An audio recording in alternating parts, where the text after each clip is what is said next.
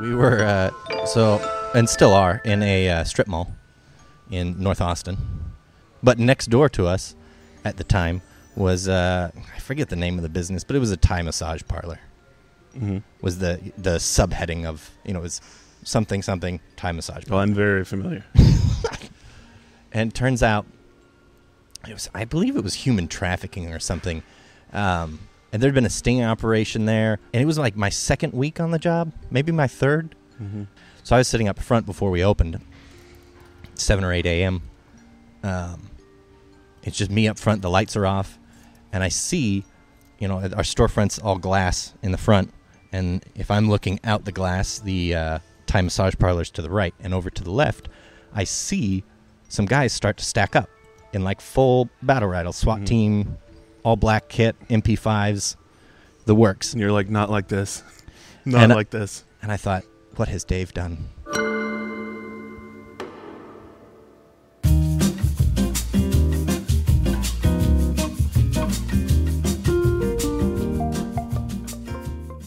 Welcome to another episode of the Silencer Shop podcast.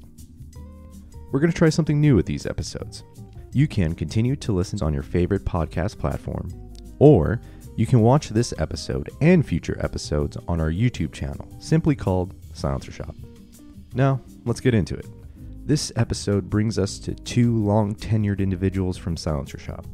Mike and Tyler have seen the company change and evolve throughout its existence. They have done nearly every job that Silencer Shop needs to run on a day-to-day basis. From shipping and receiving, sales and marketing, to their live stream YouTube show called Awkward Silence, which is well produced, in my own personal opinion. In this episode, you will hear the boys, spelled B-O-I-S, talk of law enforcement raids, the very first Silencer Shop kiosk, and their growing Awkward Silence show. So sit back, relax, grab that cup of coffee, and let's start this episode. And pardon me, but your voice is in the podcast, so we don't need to repeat the question. No. Yeah, so we'll just roll right into questions. Exactly, yeah. Should we do introductions? People know us at this point. Do they know the sound of our voices? The introduction will happen before, okay. Like in my spiel that I give before each podcast, which you guys apparently don't effing listen to. I do. No, you Which don't. is why I know your voice is in the podcast, Oh, Ramon. okay. Jeez Louise. This guy over here. The question was, where were we before Silencer Shop? Yes. I had just gotten out of the military in February of 2014. I being Tyler, for the audio listeners at home. And got out and was going back to school for a master's. And turns out I needed a summer job in the meantime. And got a job working at the gun bar at Academy. Sports and Outdoors, academy.com. Shout out. The right stuff, the right price. Yeah. And from there, I met a gunsmith who also worked at Academy, AJ from Blackjack Gunsmithing. I got to working with him and do 2 jobs, Academy and Blackjack. And then I met who I thought was the owner. He was introduced to me as the owner of Silencer Shop. He was not. And then got a job at Silencer Shop, and the rest is history. Never went back to school. Mike, Here I am. what were you doing before Silencer Shop, and what year? Well, right before Silencer Shop, I guess it would be like 2011, 2012, 2013. I used to have a small company. I used to deal ammunition basically on the internet by auction. Things were actually going pretty well until Sandy Hook and some of that stuff. Some of you guys may remember, back then the ammo market just went crazy, and like for a little while it was pretty good, because business was nuts. But Crazy in that people were buying a lot of ammunition. Yes, okay. And for higher than average prices. Uh-huh. But the problem though with that is you have to start increasing your prices because the supply dwindles, and you have to make up for that lost income. So that's it's basically supply and demand. So as ammunition distributors and the milsurp market and stuff dried up, started having to get into more obscure stuff. Not super obscure, but like 6.5 Grendel, like 303, things like that, like things that weren't just evaporating instantly. I love how 6.5 Grendel is in the same boat as 303 British. Well, I just mean it's not 5.56 or 9mm or whatever. Obscure. 303 kind of British. scraped by on that for a while, and then wasn't doing so well, and I started looking around at some different firearm jobs. Something that I could kind of be passionate about, and I wound up applying for a compliance role at Silencer Shop, which I did not get. It was Gary, the COO at the time, replied almost right away saying, unfortunately, this position's already been filled, but we'll keep it on your resume and file, and so on. Which, of course, whatever. People always say that, and they never always say that. Yeah, it's Who always filled yes. who filled your role? It was Katie. Sorry. So anyway, like 6 months out of the blue, Gary just emails me and said, "Hey, we have this position. It's basically an inventory, and do you want it?" And I was like, "I don't know, maybe." So we had me come in and we sort of discussed what it was, and it'd be sort of a receiving / billing / reporting role. It was kind of, you have to understand, back then the company was much smaller, so everybody had to do a lot of different things. So do you feel like you got duped? no, not really. 100% he got duped. No, I mean, I knew what I was. I was knew in what the I was getting- hiring meeting. Oh, okay. I knew what I was getting into, and it was like, I was hired on the spot. I mean, the interview was 5 minutes, and then you could always tell when you were going to get hired because Gary would give you the tour, show you the vault and everything. If you didn't like it, you pretty much were shown the door. Yep. So Thanks, we'll call you.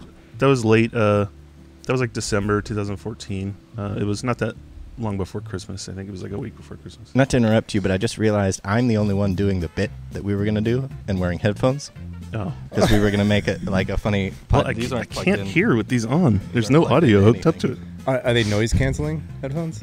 Well, no, I mean they're just. Oh wait, They're maybe. active Oh, noise okay. canceling, but they're not turned on. Oh, well, But I'm ditching. It was a it. nice yeah, we were thought. gonna put headphones on to make us look more professional. Yeah, and I'll always be readjusting your microphone, Yeah, like all the podcasters do. And I know what some of always- these knobs do. yeah, If you had to guess, how many jobs have you held throughout your time here at Silencer Shop?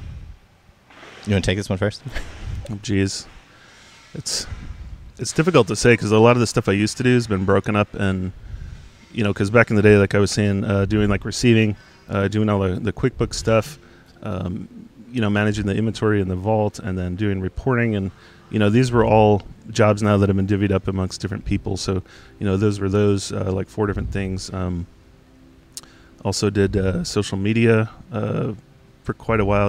Went to marketing, and right now I'm in dealer sales. So there's that. I know I'm forgetting. Oh, well, all the kiosk stuff too. Mm-hmm. I mean, that was a big part of our Which we'll 2016, get into later, 2017 a year. little bit So later. it was kiosk deployment and all that kind of stuff. So yeah, I don't know, at least a half dozen different jobs basically. Yeah, I'm not trying to be coy or anything. It's just a difficult question to answer. Yeah, it is. I've been here for a long time.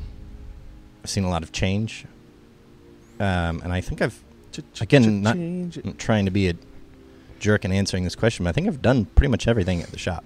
I can't think of a job at shop. Well, that's pretentious. I know. I realize that. It's why it's kind of a difficult question to answer. When I started, you were sort of in compliance / sales, I think when you started, I was running Silencer Shop Direct, which was the precursor to Powered by Silencer Shop, right? where we weren't a distributor, we were a dealer, and we were using partner dealers to Mhm. do transfers, and we would pay their transfer fee, basically. And I ran that with Katie, who ran our regular compliance for Texas sales. But before that, I mean, I worked the counter, I worked the phones, I worked emails, shipping, Yeah. receiving, acquisitions, Entry level compliance. kind of stuff. Yeah. I think I've done it all. Who interviewed you, Tyler? Our former sales manager was the guy that did most of the onboarding. Anything memorable about the interview? Were you nervous? Scared? No, Were you hammered? I'm not. Were you hammered? I'm not easily intimidated. Maybe is the word. It was good. I mean, they were interesting guys. Look at that, stone cold. I was interested. At the time, 2014, Silencer Shop had a very kind of cool guy, gun guy reputation in Austin. Like, if you were a gun guy in Austin, you knew Silencer Shop, and those guys were on top of it. Like, they did something nobody else in the country did. And it was I was excited, I guess, more than intimidated or scared or anything. Yeah, interesting times.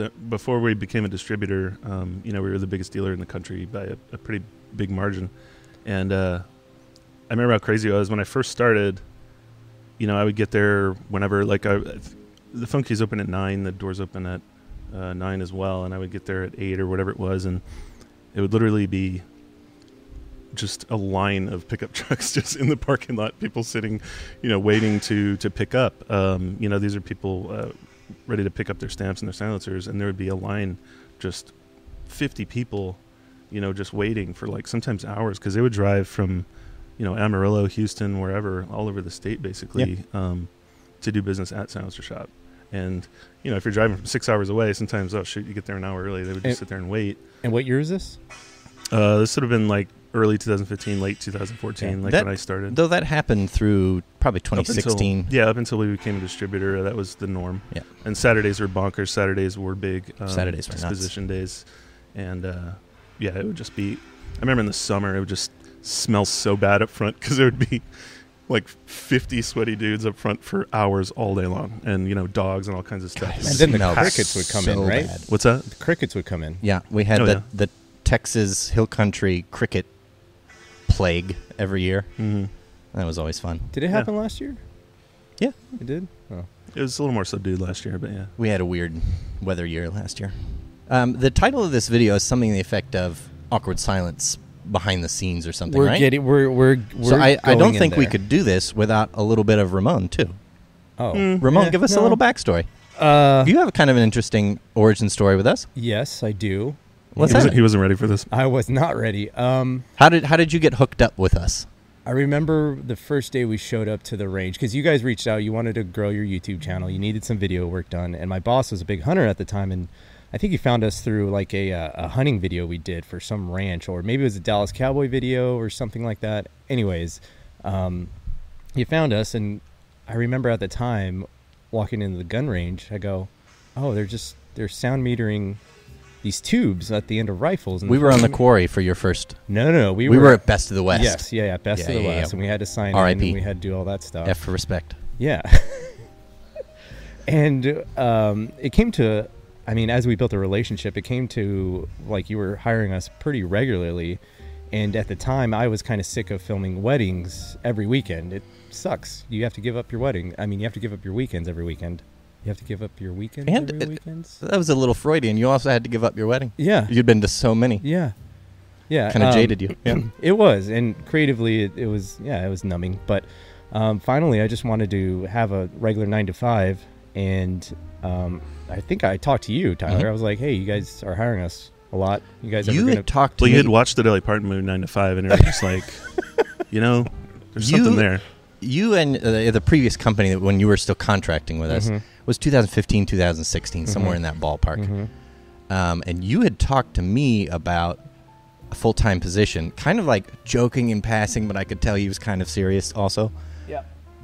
And it was years, maybe at least a year, before I got up the gumption and convinced Gary and Dave. At the time, Elliot was already on board when we hired you full That was time. in 2018, probably. And to be honest with you, Elliot was probably the actual deciding voice. He was just director started of marketing at the time. Right.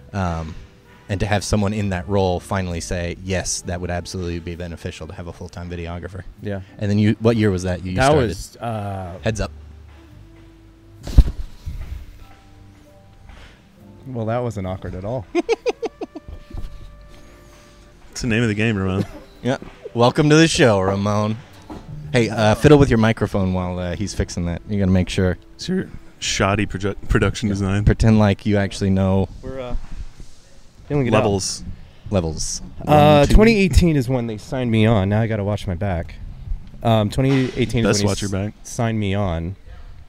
So it was about a year, because at that point I was putting in applications for jobs that I wasn't even qualified for. I just wanted to get out of it and kind of do the wedding gig on the side whenever I wanted to. So my first day that I remember showing up and walking in, I was really nervous because, I don't know, Dave, for whatever reason, to me, he's such an intimidating guy. He's super nice, but just his knowledge, and he's just a brilliant man. But walking in, I remember getting the most shoddy laptop at my desk. It was like circa 97. I mean, IBM ThinkPad. Yeah. With one of the, the little The pencil orange, eraser things. Yeah, pencil eraser mouse in the middle. Right. Also, that I will go on record that IBM ThinkPad was a joke because your laptop was on order. It just wasn't here. Yeah, yet. it wasn't here yet. Great we thought plan, it'd be guys. funny to give you an old Yeah, I know. It was hilarious. dinosaur laptop. So that was And my it was. Yeah. first kind of I got a good kick out of it. memory working at Silencer Shop. Tyler, there was a very interesting story that you told us about working in the front of the shop and having some law enforcement agents Oh, kind goodness. of yeah Yeah. pay a visit to the We business were next door. So, and still are, in a strip mall in North Austin. And you can Google it. I'm not going to tell you where it is.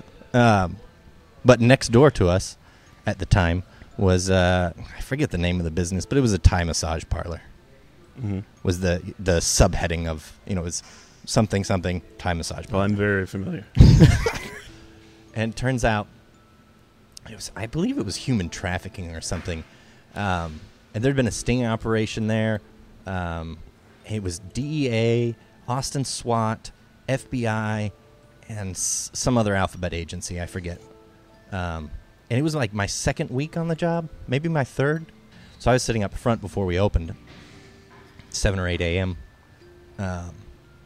It's just me up front, the lights are off, and I see, our storefront's all glass in the front, and if I'm looking out the glass, the Thai massage parlor's to the right, and over to the left, I see some guys start to stack up in like full battle rifle, SWAT team, all black kit, MP5s, the works. And you're like, not like this. Not And like this. I immediately thought to myself, and I'd been working for a couple of months in firearms, both at Academy and at the Gunsmith, and so I kind of had an idea of ATF and the rules and regulations of owning an FFL, but that was all still kind of new to me, and I thought, what has Dave done? We're about to get raided, and this isn't soft knock. Like, this is hard knock. They're coming in here, flashbangs, and I'm going down. And I may or may not have checked my sidearm. I may or may not have made sure it was clear in the holster. And these guys are stacking up, and they start running. It's 10 or 15 of them, pardon the noise, active construction site. 10 or 15 of them stacked up, and they start running past the store. And I think, all right, this is the end. This is how it goes down. I'm going down in a blaze of glory as a civilian. Like, I made it through, but this is how it ends. And they keep going. They're past the front door. And the last guy in the stack catches out of the corner of his eye our, display wall with all the guns and silencers and stuff on it. And you see the look in his eye, and he does the double take. And, oh, that's cool. And I saw him mouth, that's cool, as he's running by. And they ran in there and wrapped everybody up. Ramon, edit that down, please. Yeah, please. Cut that down to about 30 seconds. Mike, any stories like that you can recall? About alphabet raids? No, not no, that. I don't think so. About human trafficking? Very few. Okay. Very, very few. Less than he 10. says. Let's talk very briefly about the kiosk and how you had to assemble them. Weren't you the original Mike IT? and Tyler, Yeah. the original 300. Yeah. You were the first. Well, There's I mean, a I'll say Spartacus reference in here somewhere. probably, The yeah. Battle of I never thought about Thermopylae. that before. Thermopylae? Uh, Thermopylae. It's a dead language. Who Close. knows? Well, I'll say Thermopylae. the first thing was, so the Obama announcement of 41, P, what they call it at the time. Of course, we were all like, oh no, and everyone's just kind of speculating. And literally, I want to say like the next Monday, it had only been a handful of days. Dave brought us in the tiny meeting room, and there was only like 5 of us in there. And Dave just kind of laid it out. Here's what we're going to do. We're going to have these kiosks. It'll be a nationwide network. It's going to take fingerprints. Everything that they do now, he had pretty much planned in one weekend. And we got 6 months to do it. And because this is in early January, and then, of course, 41F would be enacted. Was it June 16th, something like that? 2016. And so we got 6 months to get, to kind of plan everything out, how we're going to do it, who's going to do what, get the software working, get everything tested. Because the other thing, too, is that everything has to be sent to the FBI for inspection, like full stack inspection. And the software, the printers, the scanners, the kiosks, the fingerprint scanners, everything has to be ready to go and deployed in 6 months. Really 5 months, I guess. A little more than 5 months. And it was just like, okay, well, how can I help? And so we kind of divvied some stuff up. Initially, I was kind of tasked with creating the kiosk image, which would be the operating system, as well as how we were going to be able to remote into these things and repair them and install software. And you had some sort of background in. Yeah, Mike's a bit of a computer nerd. Yeah, right. Yeah, I'd worked at a couple major tech companies for almost 10 years before the ammo company. Did you let Dave know that, or was that? He already knew. Oh, he already knew that. Yeah, Okay. I mean, from day one, I was already doing database. That was work. on your resume, I assume, right? Yeah, exactly. Okay, got it. Yeah, I have a pretty heavy background in database stuff, especially in some IT. But so Totally why we hired him. kind of was, yeah. But so just started putting that stuff together, head down, and trying to figure all that out. How we're going to be able to remote into these things, and Dave was, 100 hours a week. Like, I was working for literally months. Like, he never saw daylight. Conservative. It was more than that. Yeah, probably. I mean, he was spending the night at the office, for months on end. It was pretty brutal. It was a lot of hours. It's a brutal year. Mm-hmm. And so you assemble the kiosk, and you start shipping them out. Mm-hmm. Then you have to do tech support for these guys, right? Mm-hmm. Well, even before tech support, we had to get them installed. And Mike was maybe a little generous in saying we had it all planned out. Well, yeah. We shipped 300 kiosks. Also, if you don't, for those of you not paying attention at home, if you go to our blog and look up ATF 41F is not the end, there's a picture of a zombie with a kiosk shooting a laser through its heart. And I drew that picture, and I got so much flack for shooting a zombie through the heart and not through the head. Oh, geez. Yeah. Yeah. That's on you. Is it? Whatever. It's my imagination. Zombies in my imagination die when you shoot them in the heart. What do you know? You don't have a laser. I mean, there's years of cinema that proves you wrong. Whatever. Proof is in the pudding. Where was I going with this? So the original what is 300. 41F, Ramon? Let's pretend like we're on an episode of... It was a change in regulation, basically, that required every NFA transfer in the country to require fingerprints submissions. Which before that, if you registered through a trust or corporation, you didn't need to do fingerprints. I'm oversimplifying it, but for us, that's what it boiled down to. Isn't that our entire business model, simplifying it? Yeah, exactly. For us to continue doing business, we had to be able to very easily collect fingerprints from customers. Mm-hmm. And so that was the boiled down goal of the kiosk. And the original concept was, we had Silencer Shop Direct at the time. Maybe we had started Powered By, but it was still young. Regardless, we took 300 dealers, our top 300, but also our top 300 geographically. So our top 300 dealers, the vast majority of them are in Texas. Yeah. Texas is a big NFA state. There's a bunch in Florida. There's a bunch in Georgia. But we took the top 300 spread evenly across the country because we needed to spread the kiosks. And we gave them kiosks. So we paid for the first 300 kiosks, fronted the bill, and sent them out there.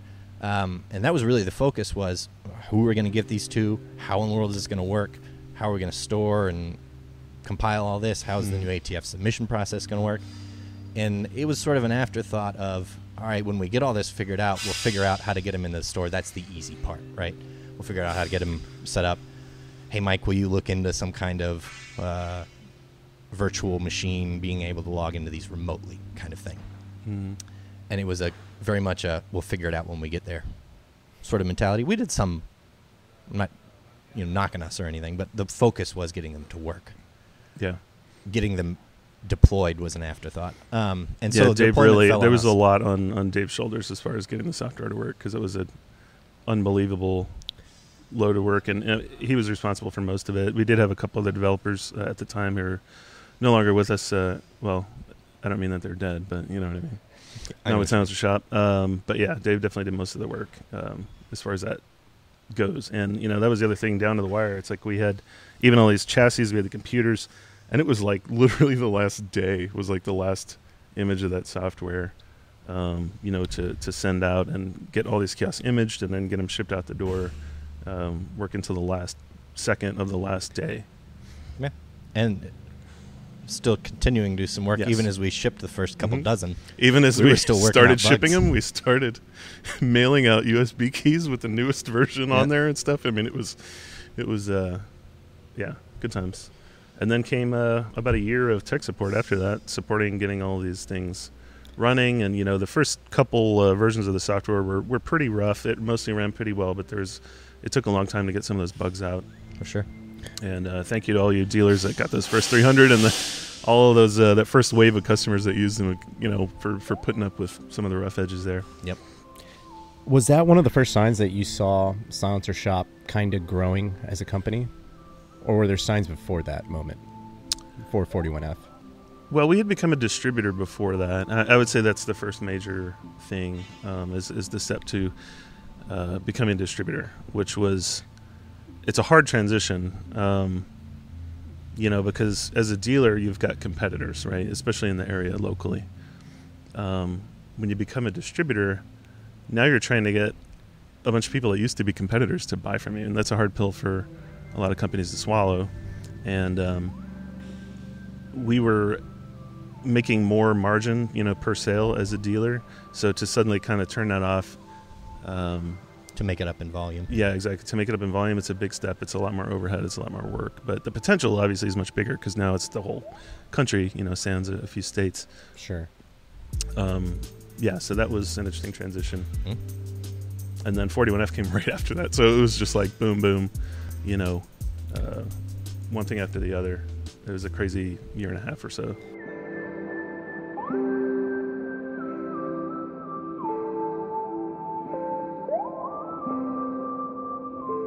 Someone got the idea to start doing a live segment on Instagram. Who came up with that Yeah, idea? I'll take the blame on that. You son of a... I do remember getting a call of like how you asked me how should I adapt this microphone to the cell phone, and then I told yeah. you about that little That doobie little device. iRig. Yeah. Shout out Yep. to iRig. The first few episodes are pretty rough. It's Fantastic literally device. just like a cell phone, just recording on the cell was- phone microphone. It was just me in the vault, and the Yeah. original concept of it was, this is true in any sort of hobby / retail environment. People who don't know, they aren't initiated into the culture of guns, let alone silencers in the NFA, need an education on it.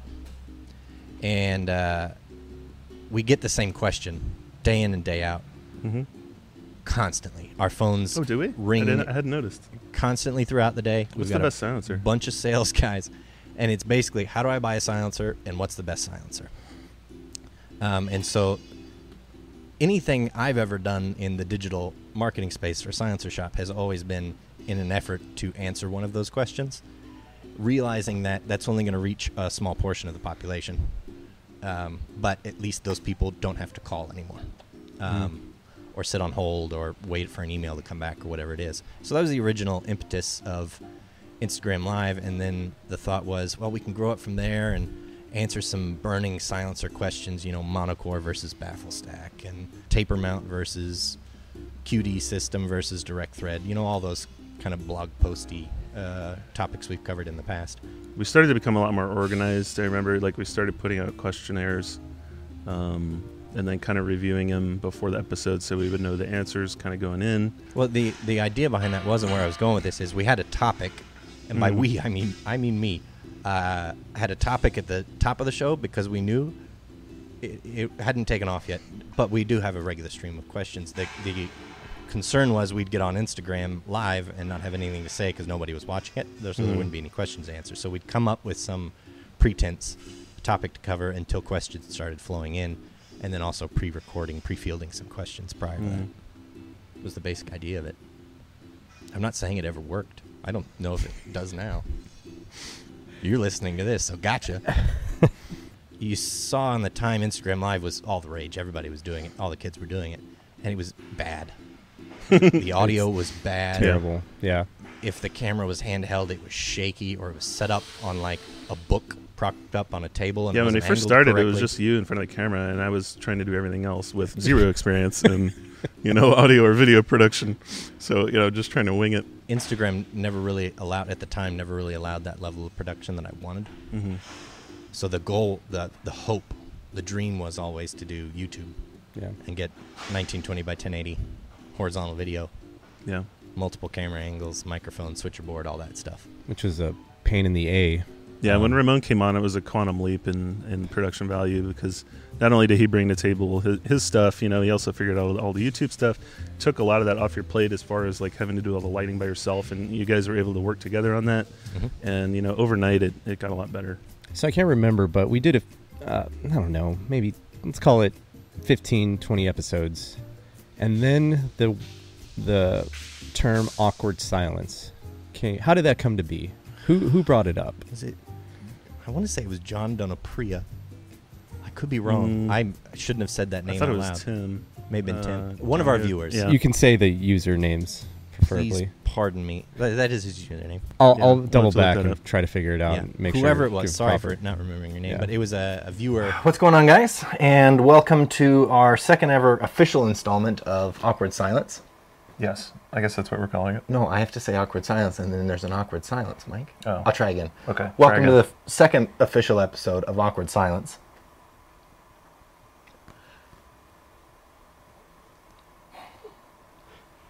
Anyway. Big shout out to Tim Donahue from YouTube, who gave us the idea to call this show Awkward Silence. Yeah, We'll we'll have to send him something. He referenced our stellar dad jokes. And stellar probably isn't the word that he used, but it's the word I'm using. Insert name here. Recommendation. We had called out and asked, hey, what should we call this show? Because it had become, and granted, when I say a success, I mean we had like 30 or 40 viewers Right. at a time. Like it wasn't a lot of people, but it was But- 30 or 40 people that weren't on the phones. And they were solid viewers. They're continuous viewers. And some of them have been with us since the start. Yeah. Yeah. Big shout out to Absolutely. you guys. You know who you are. Yeah, so that was, I mean, we got a bunch of suggestions, and most of them were, jokey or whatever, but that one kind of stuck. It was kind of funny. It was simple. We're quirky and dumb people, Yeah. and we have a quirky and dumb sense of humor. And that really, it struck a chord with me. It was very, Yeah, I'll say one thing. Tyler and I, you're only going to say one thing. That's a lie. Don't lie to I'm going to people. say one thing right now, and then I'll say other stuff after. Please. Tyler and I worked side by side for probably 5 or 6 years and developed sort of in parallel just a weird sense of humor, and it was just a lot of like in jokes and stuff like that. So it was sort Sitting of a in natural. catty corner cubicles. So you were the easiest person for me to lean out and tell a joke to. Yeah, exactly. So we had years. sort of developed that rapport, so it was a natural fit for us to sort of do it together. Do you think And a it's lot of people because- probably don't understand our humor, and that's fine. Do you think it's because, I mean, there were some not so fun times in developing those kiosks? You kind of have to make light of a lot of situations that really, dare I say, suck. Yeah. So I think it's because of those moments of suck that you guys develop this banter. Sure. Yeah. that And makes that's sense. where I think the magic in the show lies. Is just because there is something that is hilarious yet interesting that I'm not a gun guy, or I'm not a silencer guy. Despite our best efforts for I know. crying out You loud, guys really Ramon. try to lay it on, but the what lures me in is just the banter and the way you guys tend to just make things appealing and honestly open to for anyone to come in, ask a question, and then share a laugh. That's I'm where I think- uncomfortable with this level of emotion right now. but it's true. Well, one thing that we share too is roles as educators. Me being You got deep there, man. I know. I mean, me being in control of the social media stuff for so long, and talking on the phone, for endless hours with dealers when we were setting up all the kiosk stuff, all that troubleshooting, and you two did the same exact thing, and then plus your sales experience on the phone, it all kinds of added up and came to a head there. Which you beautifully segued into my next question. Is that the way you garnered all your knowledge about silencers and NFA history and all that stuff? Or do you rely on your background from selling ammunition and gun stuff? Well, I mean, I've been into guns, pretty much my whole life. It, Got comes it. from my Okay. parents, my dad, uncles. We used to go hunting when I was a kid, mostly a lot of fowl. It was like in Louisiana, and then I lived in Indiana for a while, where there's a lot of geese and stuff. So it kind of came from there, and by the time I was a teenager or thereabouts, started getting more into rifles, handguns, that kind of thing. And so I've just been kind of learning all that stuff all along. Now, as far as NFA goes, I didn't really know a ton about it. I did buy one silencer before I started at Silencer Shop, AAC Tyrant 9, in case anyone was wondering. The original one. F for respect. R.I.P. Great can, by the way. Still use it all one the of my time. favorites. Yeah, I still use it to this day. And and I applied here, and everything else basically had to learn on the fly. And I'll tell you, and I've said this to a lot of our sales guys, anyone that's new, that's starting, whenever we have an event or like an employee day or something like that where a bunch of us go to the range, go out there, and this applies to all of you too, at home that might be listening. If you're looking to learn more about these things, try to get to an event, get your hands on the things, because I learned more in like 2 hours of working an event than I did 6 months behind a computer screen. You know what I mean? It's like really once you get your hands on, you understand how all the mounts work, getting all these together, it all just kind of, if you have some background in firearms, it's not that hard to learn silencers. Silencers is the easy part. So you learned your first exposure was probably the Marines, I would guess, at least as far as NFA. As far as silencers go. I mean, they weren't NFA while I was. Well, you know what I mean. Yeah. And just the same with you having hands-on experience and going out to the range, testing them. Yeah, I mean, I've always been a firearm enthusiast, but up until early adulthood, like I knew the difference between a Remington 700 and a Remington 870, a shotgun and a bolt action. I mean, who doesn't? But I couldn't have told you the OD on a SCAR 17 shoulder. Yeah. Like I didn't know that kind of stuff, or the difference in the action, a Bushmaster ACR and a SCAR. I didn't know. Yeah, I've heard so many times, like when people first start at Silencer Shop, they think they know so much about guns, and then you realize you know literally nothing. Yeah. The people that have worked there for just a couple of years are able to run laps around you, because it's the difference between being a hobby when you're at home and reading, Truth About Guns or whatever blog a couple times a week and going out and shooting at the range with a couple buddies, to then go in a job where you're totally drenched and immersed in it all day long, every single day. And having to answer technical questions like, will this silencer work on this gun? And you've never heard of that gun, and you don't know if that silencer works on that, and you got to figure out if it does or it doesn't. Yeah, every answer that we've given on the show, at some point we didn't know the answer to and had to look it up. That it kind of goes to show you how much. Or in many cases, especially early on, like silencers were and they still kind of are, such a niche, like kind of backwoods of the internet. Kind of niche. Actually. You have to do a lot of digging to niche. find your, I guess, any information on a Yeah, silencer. that's what I'm saying. There's no for a long Google. time, and I would still argue maybe this still does happen. There's not the information you're looking for on the internet. Yeah. It just doesn't exist because no one's asked it before. Or there's a whole bunch of misinformation from a whole bunch of, I'm going to offend some people, but get over it, keyboard commandos. I will say we're in a unique position working at Silencer Shop, and especially being here for so long. And, with my marketing experience and everything else, getting to know a lot of the people that work at manufacturers, the CEOs, the engineers, all that kind of stuff is so helpful. Just being able to text, Kevin Brittingham or whoever, and, if you have some weird question and being able to get an answer, that's not something that hardly anyone can do. Yeah, absolutely. And it's a great example, finding someone at FN who designed the barrel on the SCAR and being able to talk to them and explain why in the world the shoulder's so tiny on that little tiny pencil barrel, or knowing someone at a silencer company who's had a contract for a silencer that went on that military gun, and they've done the homework on it, and being able to use them as a resource, and then kind of compiling all that and then turning into a somewhat successful, I'll call it, internet show. Yeah. Can you explain how we acquired the viewers that we have that are so clever in the naming of things? Pineapple Side Chick, Poutine Daddies. No, I can't explain. Thanks for asking. Again, well, I'll answer it. I No. think it's the magic of the show. Yeah. It's the beauty of the show. I do know I a would little like bit. to jump in and just say credit to Mike for Poutine Daddies. Oh, yeah, sorry. That wasn't a viewer. That- That was Mike. Yeah. Jeez. I'm sorry. My apologies. Can you explain Poutine Daddies to me? No. Okay. I don't understand that one. I don't know either. It's just one of those things. I do know a little bit about podcasting and stuff like that. I've had read a couple books in the past. And Obviously, you one don't. of the You things haven't been playing with your I'm microphone sorry. nearly enough. And Put your headphones on. How are my levels, Ramon? The levels are great. Am I too hot? No, you're Okay. fine. See, I know the words. You're awfully hot to me, Mike. Aw. What was I saying? Oh, yeah. One of the things I read years ago, which I think it was like Chris Hardwick from Nerdist Podcast. He used to have a big podcast years ago. Actually, I think it still exists. But anyway, he was saying one of the things is go out there and, be true to yourself and do the thing that you want to do.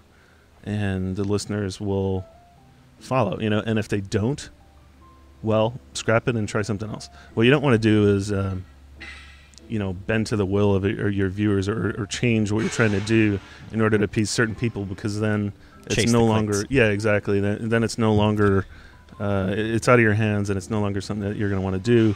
And podcasting and having TV show or whatever requires a lot of discipline, regular output, and so on. And if you don't have any sort of motivation there, it's going to make it way harder and crappier for everyone involved. That was one of my takeaways I got from his book. So What was to come back on that, I Sorry. would say maybe that's how we have such weird reviewers, is because we've fostered that environment just Weird by in a being great way. ourselves. Yeah. Oh yeah, weird's Yeah. a good word. Weird Yeah. is a I great would say way. too, the gun world and NFA even amongst that is a weird subculture, which I was kind of alluding to earlier. But to explain and expand on that a little bit, it's not something you talk about at the water cooler at a regular 9-to-5 business job. Like you don't. Most people, pardon me if this doesn't apply to you, but most people, I would say, go to work in the morning and they're in a cubicle and the guy standing next to them, they're talking about the baseball game or the Game of Thrones episode or whatever it is. They're not talking about, oh, did you see the new Dead Air Primal silencer? Or did you see whatever this is? And, oh, man, that 500 grain 50 Beowulf is a monster. It'll rip anything apart. You don't talk about that at work. So there's this weird subculture on the internet where that almost lives exclusively. For a lot of people, they don't have anybody that they share that with in public. Yeah. And so most of that hobby lives in the social media or online. If that makes any sense. Yeah, that's a good Yeah. point. And I'll say, even on top of just being a firearms enthusiast, being in the NFA stuff is even a subset of that. Oh, yeah. So it's Big like you mentioned baseball at the water cooler, but it's more inside baseball. You know what I'm saying? Yeah, I hear that. I like that. Last question about awkward silence, and then we'll kind of wrap this thing up. Can that be the tagline of Awkward Silence? The inside baseball of the NFA world? Yes. I think that'll do great for SEO purposes thanks. and clicks. Mhm. What was your least favorite episode? Episode number 1. Yeah, that's not. Tyler in the vault. It was so hot. Yeah. Oh, that's right. I forgot how hot it was in the old vault. Yeah, the first uncomfortable. handful are pretty rough. I'd say any ones where we've had massive technical issues are always a bummer. I live for those. Yeah. Well, at least we learned The something. weird one, the internet went out just like a month ago. Yeah, Mm-hmm. that was my least favorite episode. Oh, that was my favorite. That was your favorite? Yeah. Really? It hit the fan. That's my element, Ramon. I live for that. Good times. Yeah. I got on the phone with AT&T during the episode. yeah. remember that? Riveting stuff. I live for it. We pivoted pretty well given the I circumstances. think we made it work. Yeah. Again, it's not like we're not running a multi-million-dollar fancy pants podcast here.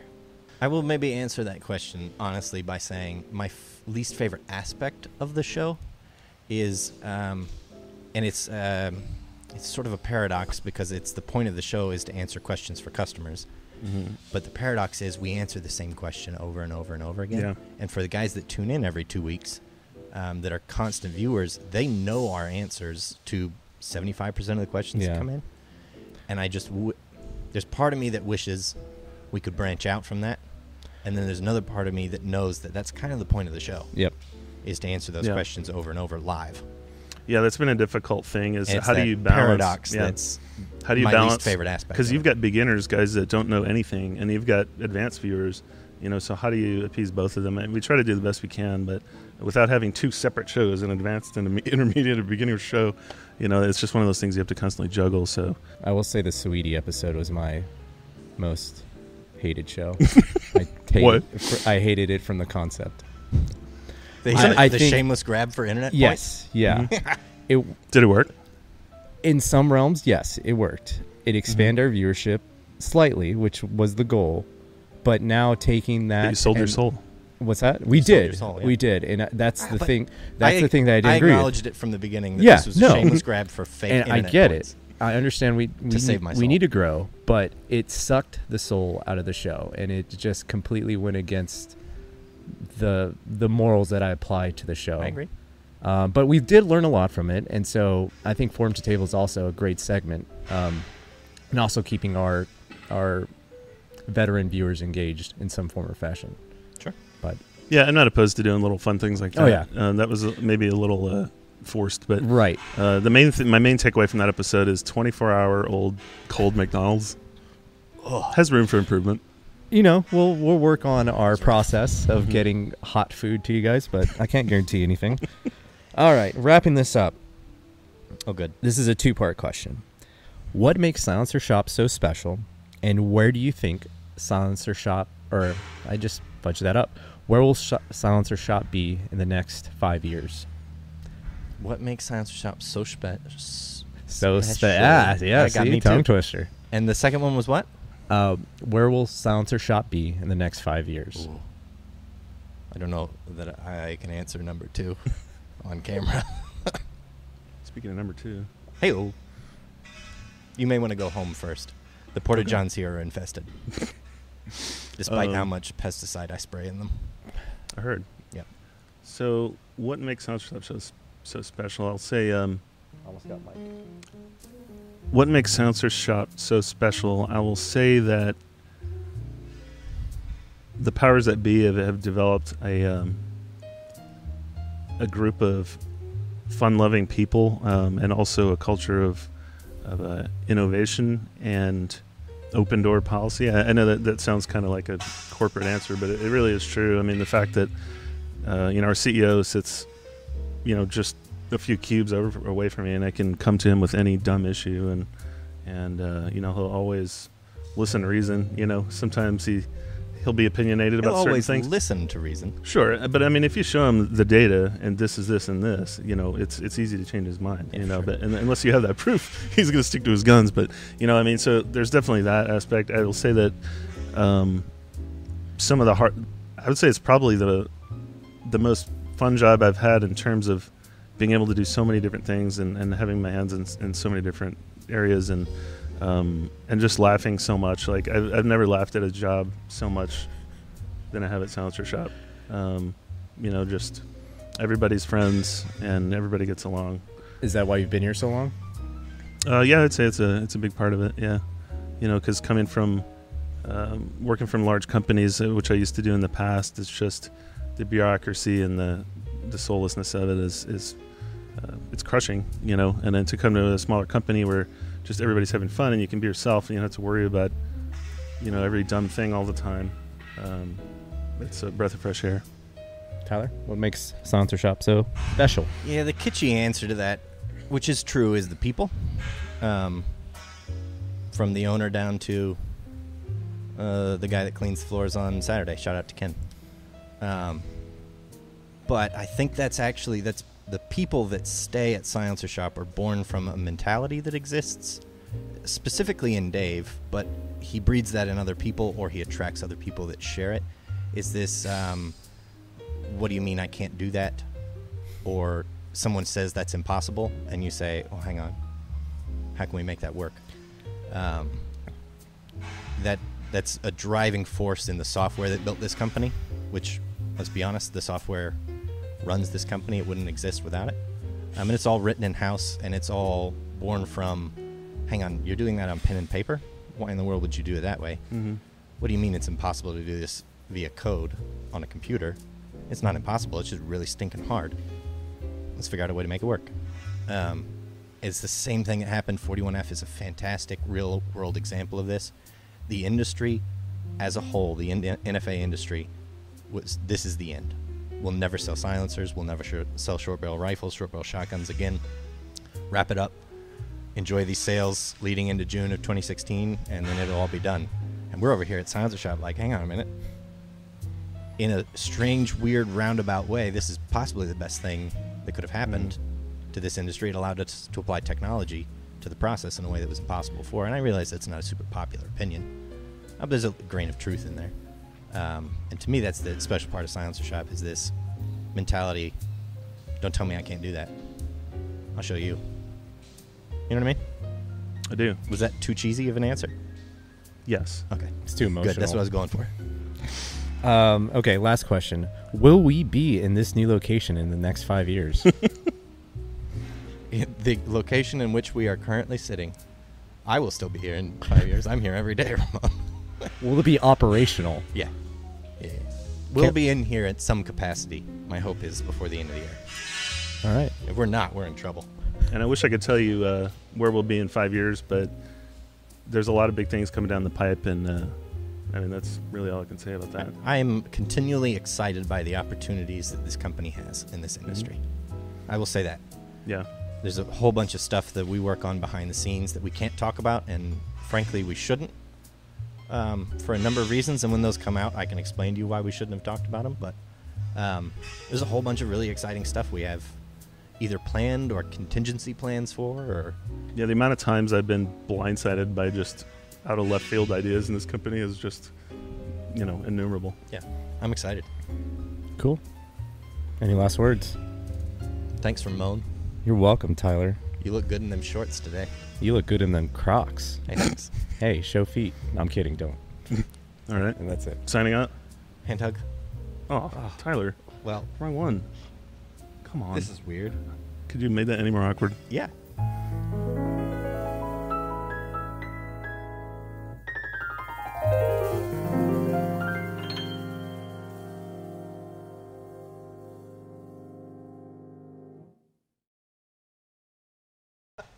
There's two kinds of minimalists, right?